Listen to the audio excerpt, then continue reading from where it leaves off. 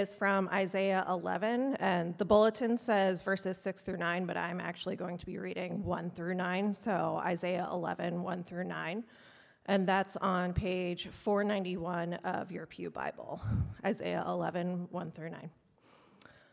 A shoot will come from the stump of Jesse. From his roots, a branch will bear fruit. The Spirit of the Lord will rest on him, the Spirit of wisdom and of understanding, the Spirit of counsel and of power, the Spirit of knowledge and of the fear of the Lord. And he will delight in the fear of the Lord. He will not judge by what he sees with his eyes, or decide by what he hears with his ears. But with righteousness he will judge the needy. With justice he will give decisions for the poor of the earth. He will strike the earth with the rod of his mouth. With the breath of his lips he will slay the wicked. Righteousness will be his belt, and faithfulness the sash around his waist. The wolf will live with the lamb. The leopard will lie down with the goat. The calf and the lion and the yearling together, and a little child will lead them. The cow will feed with the bear. Their young will lie down together, and the lion will eat straw like the ox. The infant will play near the hole of the cobra, and the young child put his hand into the viper's nest. They will neither harm nor destroy on all my holy mountain, for the earth will be full of the knowledge of the Lord as the waters cover the sea. This is the word of the Lord. Sometimes I think that we could just skip the sermon and just listen to the children's message. I learned a lot today. For one thing, Tammy, next year, no more chocolates for volunteers, just bags of broccoli and Brussels sprouts. All right. What did you get for Christmas? Did you get what you wanted? Did you get what you wanted for Christmas? Now, what you want and what you get can often be different things. Personally, I would have loved if someone had paid off my mortgage, but I did get chocolates. Perhaps you got a new car. You wanted a new car, but you got a new bike. Perhaps you wanted a new job, but you got a new briefcase. You didn't expect to get the mortgage or the car or the job, so you're not disappointed. But how would you feel if you'd been promised everything, but you got nothing? If you had really high expectations, but nothing came of it? What if you'd been promised a conquering king, and all you got was a baby in a manger? Now, you guys have all been doing this Christmas thing for quite a while. You've been expecting a baby for Christmas, not a king. It's not really a disappointment for you all. You got what you expected this Christmas, baby Jesus. In fact, you'd been upset if we'd done anything else. If we had a palace up here rather than a stable. If we'd had a throne rather than a manger. If Jesus wore royal robes rather than a swaddling cloth, you would have said, what happened to Christmas? Bring back the baby, asleep in the hay, no crying he makes. You would have told us we'd missed the whole point of Christmas. But guess what? That's not the whole point of Christmas. That's not the whole Christmas story. It wasn't a sweet baby boy that Isaiah was announcing in our passage today. There's some dissonance here, expectations that have yet to be met. According to Isaiah, something is still missing from our Christmas experience. So this morning, we're going to look back to what Isaiah was saying to try to find out what that is. We're going to ask not what, but who did you get for Christmas? And we're going to look at this in two parts. Who did we get for Christmas, and who are we still waiting for Christmas? So who do we get for Christmas? Isaiah's announcement came 700 years before the birth of Christ. But the times were eerily similar to our own. The world was a mess with competing superpowers. Does that sound familiar?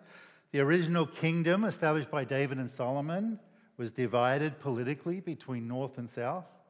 Does that sound familiar?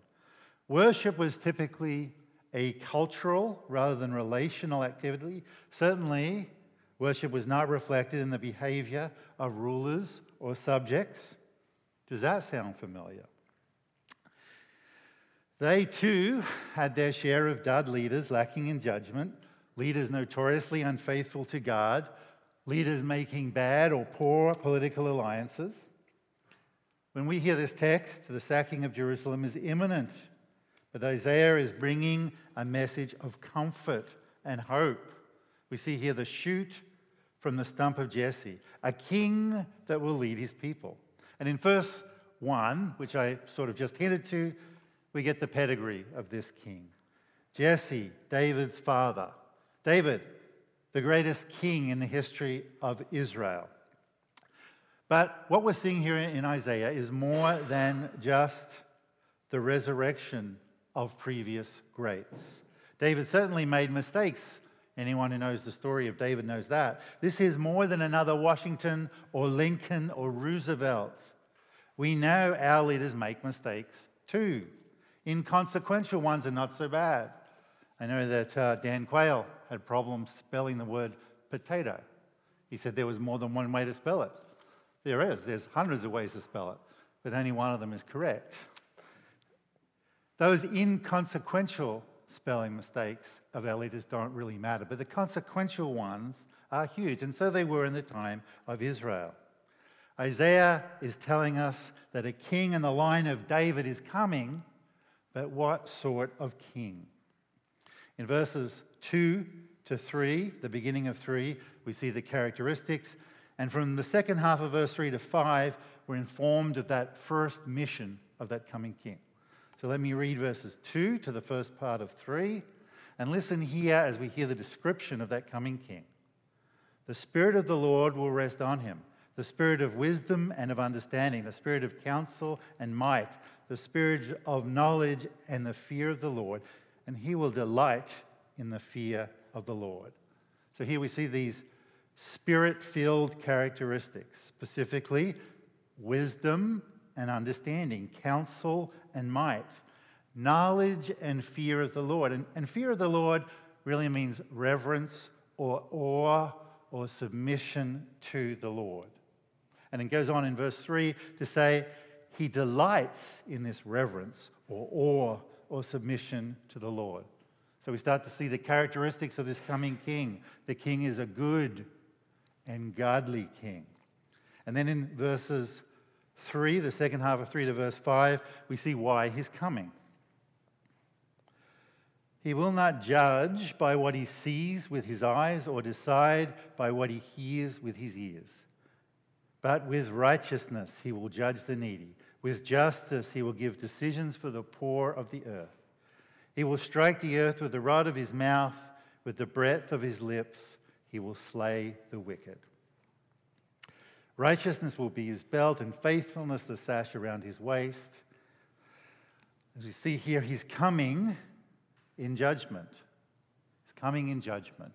But that is not just any old judgment.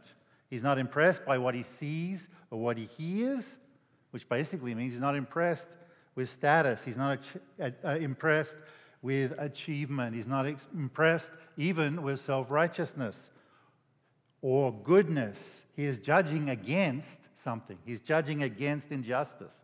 It says, with righteousness, he will judge the needy. With justice, he will give decisions for the poor. And he is not just judging Israel or the church. He's judging the earth. He is not just judging, he is judging against injustice, and he is judging to undo injustice on the earth. So we see this very big picture of justice working through this passage.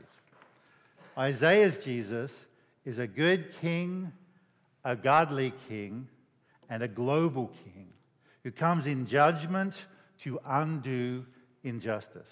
God himself stepping in to be the ruler that we need. Now we look in the manger and we see a baby, but we need to see a king. And what kind of is this? What kind of king is this? He's the one that judges perfectly. Now there were a few who recognized him as a king on that very first Christmas day. The shepherds and the magi came and they bowed before him. But most didn't recognize him as king. And it's harder to see him this way. A king that comes to judge is a scary proposition. Justice might just need to fall on me too. Am I the only victim? Am I only the victim and never the perpetrator of injustice? When I think this through, the weight of Christmas becomes a scary thing. But there's good news. The name of Jesus, given in advance by the angel before he was born, they didn't get the pick from a book or a list.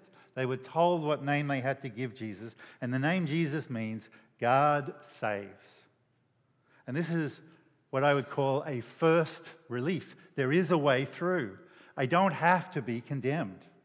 On the cross, he received for us the judgment we deserved and earned for us a life we don't deserve. But this truth also brings up the carnal rebellion within us, at least it does within me. To accept this salvation, I have to acknowledge two more things about myself.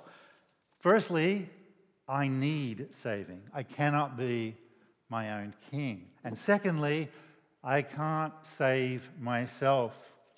I cannot be my own king. How profoundly disturbing.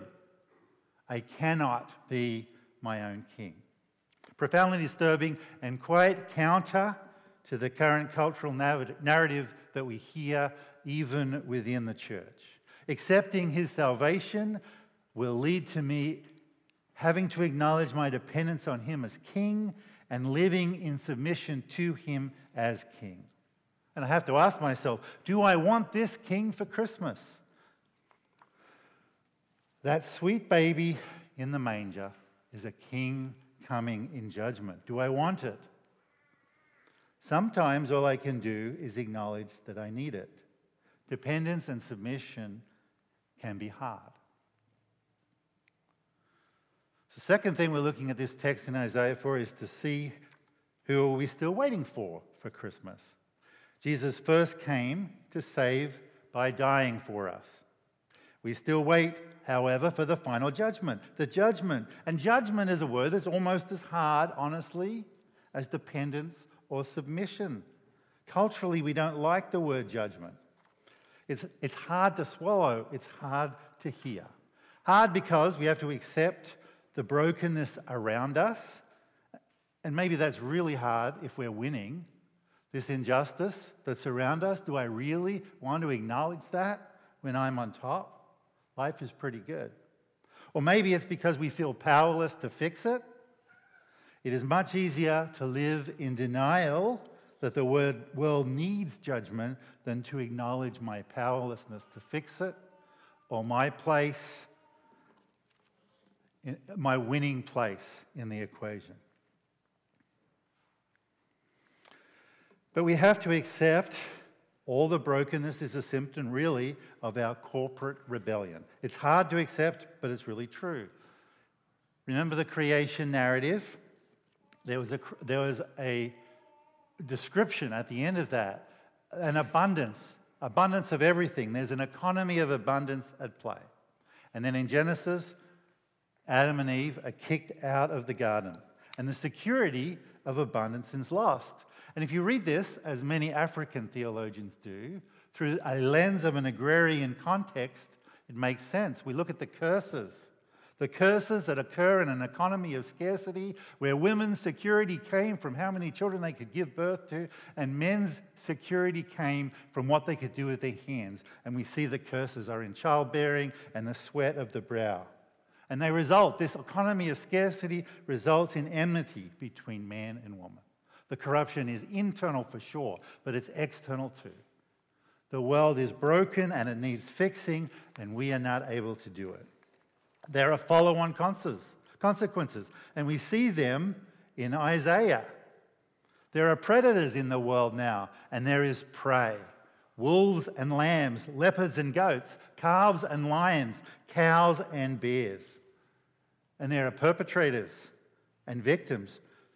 Children with cobras and vipers, with snakes, that symbol of deception. The innocent taken advantage of by the deceptive. When the king comes in judgment, he brings a new world order.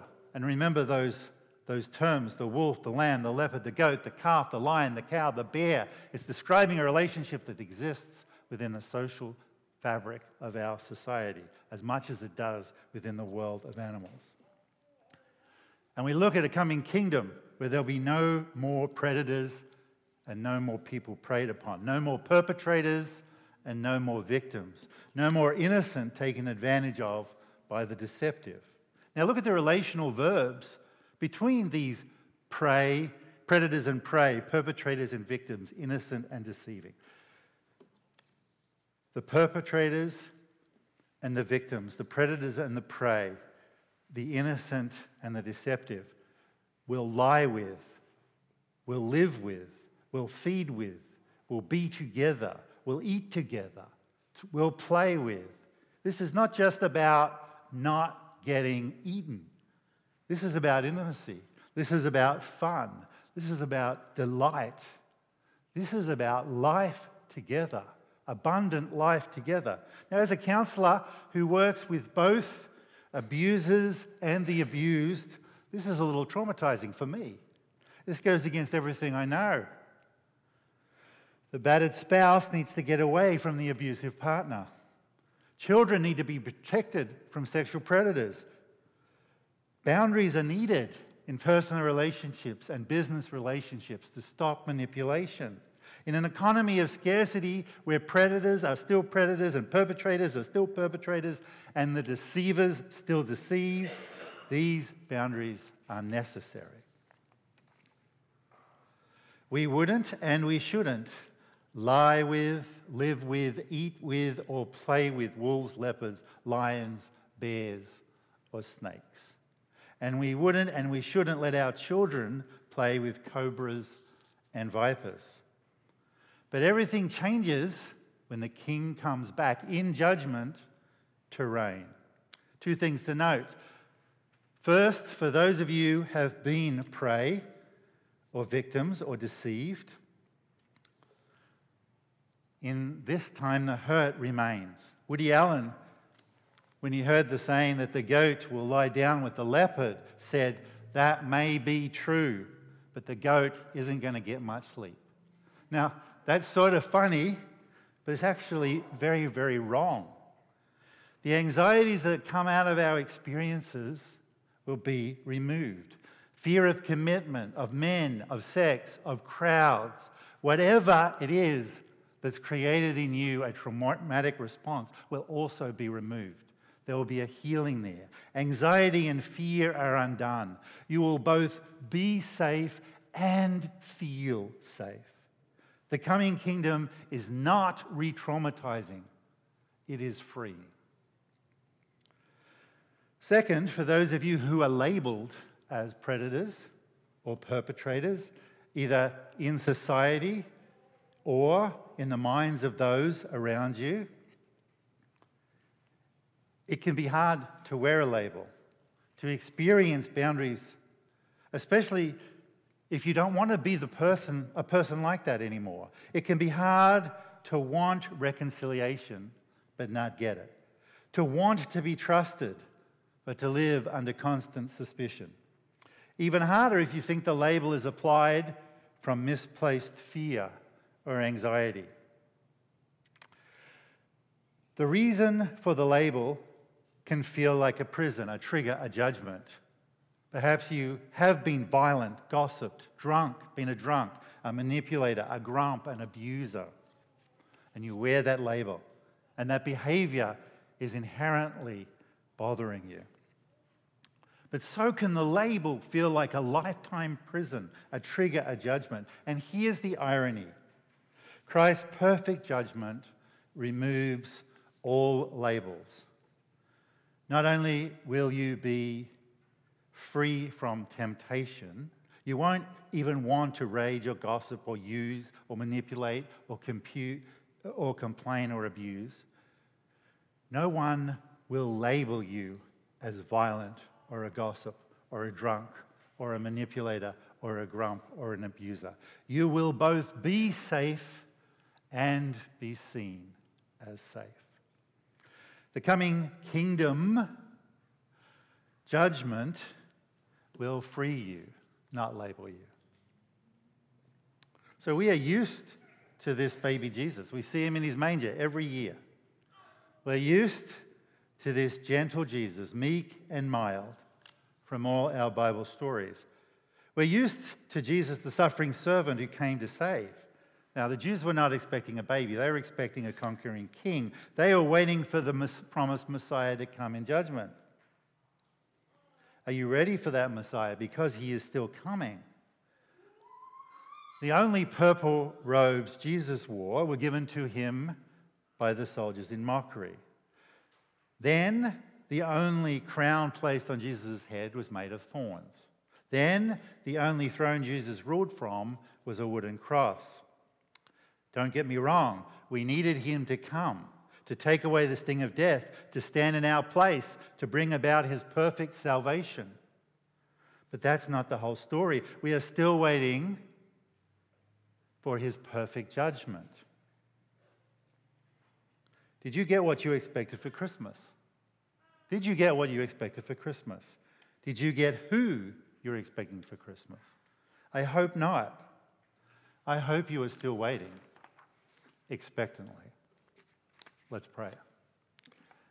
Lord God and Heavenly Father, there are so many attributes of Jesus that we miss. He is lamb sacrificed, but also lion that roars. Help us this Christmas to remember that the roar of the lion, the judgment of the lion, is as much a blessing as the lamb who was sacrificed. That we need his salvation, but we also need his judgment. Bless us with the hearts that hope for, that cry out, "Come, Lord Jesus, come." In Jesus' name we pray. Amen.